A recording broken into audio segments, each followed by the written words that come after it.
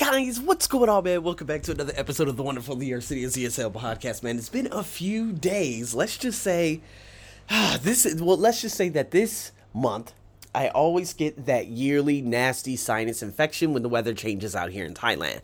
Combination with, of course, the pollution, and then end up getting food poisoning. Oh my goodness gracious. It was a clusterfuck, but I feel a lot better. You guys may hear my voice just a little bit. It feels a little stuffed up, but it's just because my sinuses. But thank God the body ache is gone. My goodness. But nonetheless, man, I am here, and I am here to serve you. Today is a very special podcast. This is the first time that I've actually done something like this where I go into heavy detail. I'm talking very particular detail in regards to what the speaking entails you and what it wants you to do on TOEFL iBT. So guys, with that being said, sit back, relax, and let's dive into this. How fast you speak, it's about how consistent you speak. So if you say, yeah, I actually agree that, the students should be there, and you just continue just going and going and go, the AI tech software is not going to be able to pick up and understand what it is you're trying to convey. That's what that means. Okay. If you speak too slow, because you want to be careful. I remember I had a student, Marianne Rodriguez, I believe her name was, from Venezuela, but wanted to be a teacher out there in Texas. She spoke very slow. And guess what? She got a 17-18. This is about a year ago.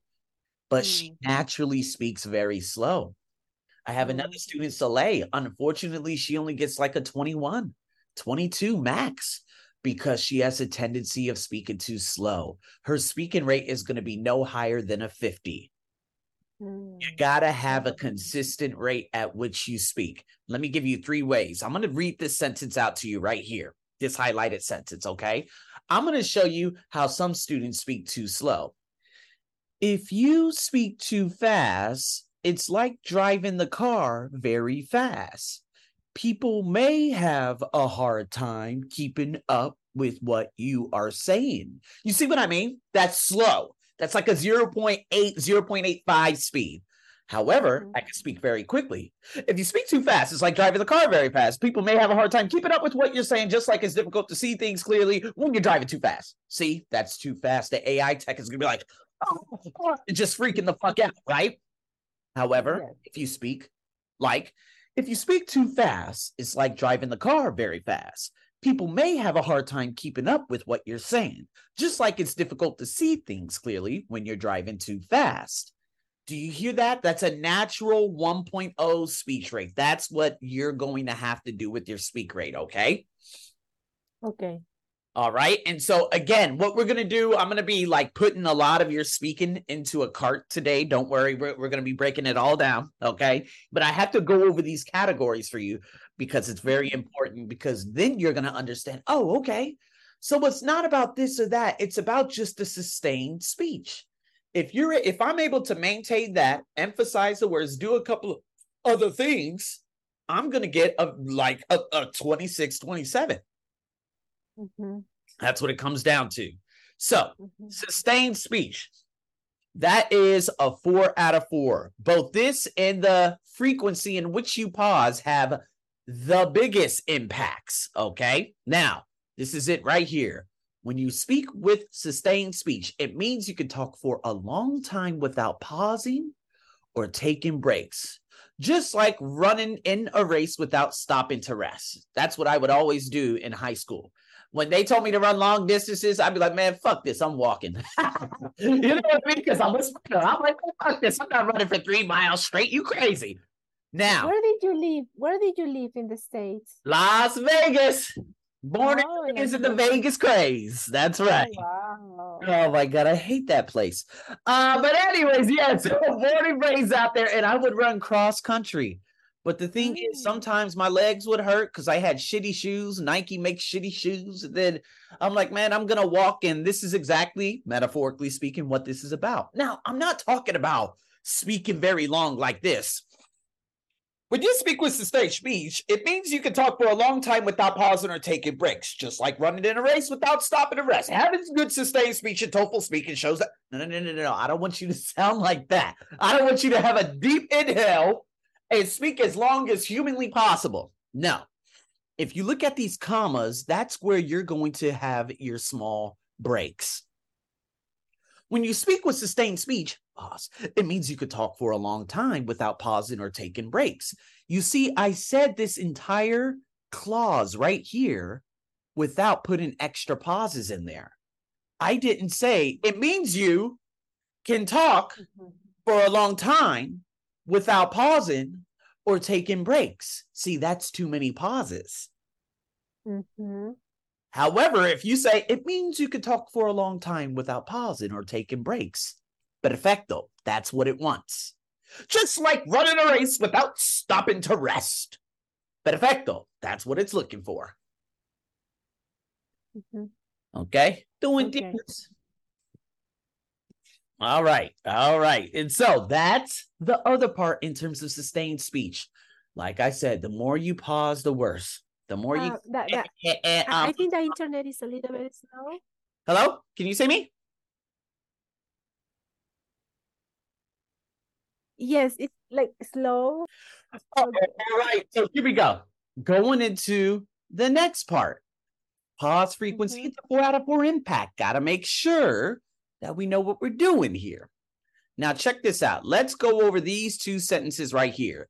When you have high pause frequency, it means you take too many breaks or pauses while speaking.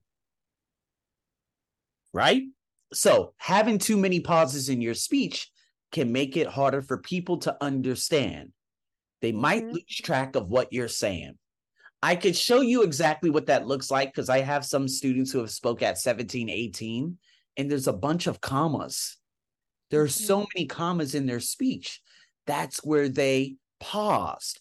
And those are the pauses that are going to kill the pause frequency.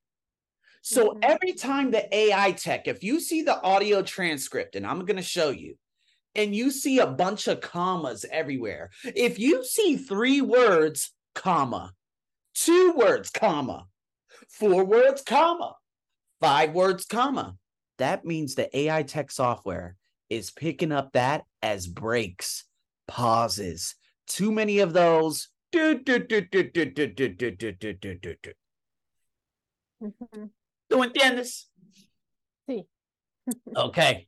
It's like reading. It's like when you're reading something, you have to read it well, right?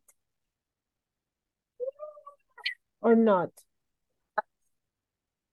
Well, what do you mean by reading it well? For example, when you're reading a paragraph, no? Hello, this is pause. Just plain pause, something like that. Yeah, exactly. Yeah? Exactly. Right. So make sure that the other person understands. That's right. That's right. And there are a lot of really bad speakers out there who are not very good with pauses. Like one of them is Tony Robbins. He speaks at a 1.5 speed and he has no pauses in between his speech. Very difficult for a non-native English speaker to like be able to listen to him in a long, on a consistent basis. However, he's a coach, right? A coach. Yeah, right? He's like the transformation coach. Big guy. Yeah, really big guy. Gigantism is the unfortunate disorder that he has.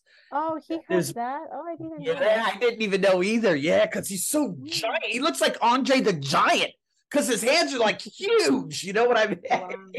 Yeah, so, but he speaks very quickly. But if you listen to Brendan Bouchard, who I obviously always listen to, high performance coaching, he always has breaks and asks questions. He lets those questions sit. No, you're not going to do this during your TOEFL, but I'm saying that you got to make sure that you put pauses in so that people can understand and take in that information. This is exactly what we have to do with that AI software too. And Arsenio, because I am taking it in a test center, do I have to scream? No, the screaming means nothing unless it is too loud. Again, you're going to be taking it in Lima, right? Lima, Peru. No, in Arequipa. I'm in Arequipa. Even better. It's like the same. I don't know where that is, but that's good. The more isolated, I know you probably would say, no, I don't know how many people, but listen, you're not going to have a lot. You're not going to have Indians. I always have to use them as an example. You're not going to have them screaming at the computers, because I've heard so many times across America where the Indians are like, okay, I disagree because you know what I mean? And it's so loud and you can't hear yourself. I believe in Peru. I believe in Peruvians. That's the number one. I'm just hoping that the Peruvians are like, mira, I was at the barbecue. I hope that that's not going to happen. But you don't have to scream unless other people are screaming. But it's going to raise your anxiety. It's going to make you stressed. You might lose your train of thought because you're trying to talk over other people. The proctor might end up interrupting you, saying, hey, could you please lower your voice because, you know, you're interrupting everyone. Then you're going to say, no, fuck that. Those are you and the putas over here, the putas over here. They're over here screaming too. I don't want any of that to happen. So as long as you're consistent, if you have to do this because you're going to have that little microphone, take it off your ear a little bit. You're still going to have the circle on your screen. Plug your ears all the way in like this. This is kind of how I do it. And then all you hear is your voice. Okay. So if you ever have a problem with a lot of people speaking very loud and stuff like that, plug your ears like this and speak into that microphone. That's all I need you to do. Okay. Okay. All right. Okay, Arsen. Thank you. Okay. You're very welcome. Now here we go. Repetitions. This is a little bit interesting because it only has a 1 out of 4 impact. Now check this out. I want to just give this nice little breakdown. And again, like I said, it has a weak overall impact. It doesn't really matter. So if we look at this, imagine you're playing a game of catch with your friend. If you keep throwing the ball to the same spot over and over, it becomes repetitive. And speaking repetitions happen when you use the same words or phrases too many times in a row. It's like saying the same thing again and again. What does it mean by repetitions, though? What if you say big words over and over? Is it going to classify it as repetitions? No, because nouns are very good. Pronouns are bad. Articles are bad. If you keep saying I, if you keep saying I, or he, she, they, we, you, and the, if you continue saying that over and over and over, the more you have, the worse. Now, is this going to directly impact everything? No. How can you avoid this? Just tell a story. Tell a story. Feel the story. See the story in your mind. Hear the story, right? If you're able to talk about a story in which you give a beginning, a middle, an end, and then finish it off with the conclusion, speaking, of course, about speaking question 1, it's going to be all right. Okay. All right. So it's all about that. It's all about that. Okay. All right. So let's go to the next one. Phrase length. This is a little bit weird. All right. I just want to hurry up and go over this very quickly with you because, again, this is all you need to know right here. The words or phrases are like big blocks containing more words. It's like using longer pieces when building with blocks. However, if you have short phrase length, it means that your words are like small blocks containing fewer words. Remember, it's kind of like this. I like traveling alone.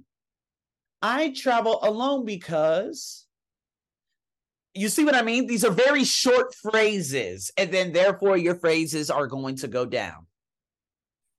But they don't want that. They don't want that. They don't want that. Absolutely not. But if you look at this phrase right here, and if you were to say this, imagine you are building with blocks, and each block represents a word or a small group of words. That is like a 15-word phrase. I'm going to score fucking massive. Got it? Does that make sense? Good. That's what I'm going to need. That's what I'm going to need from you.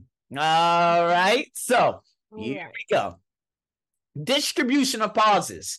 This is a little bit weird, but let's just take this. All right. Brief breaks at appropriate moments. What does that mean?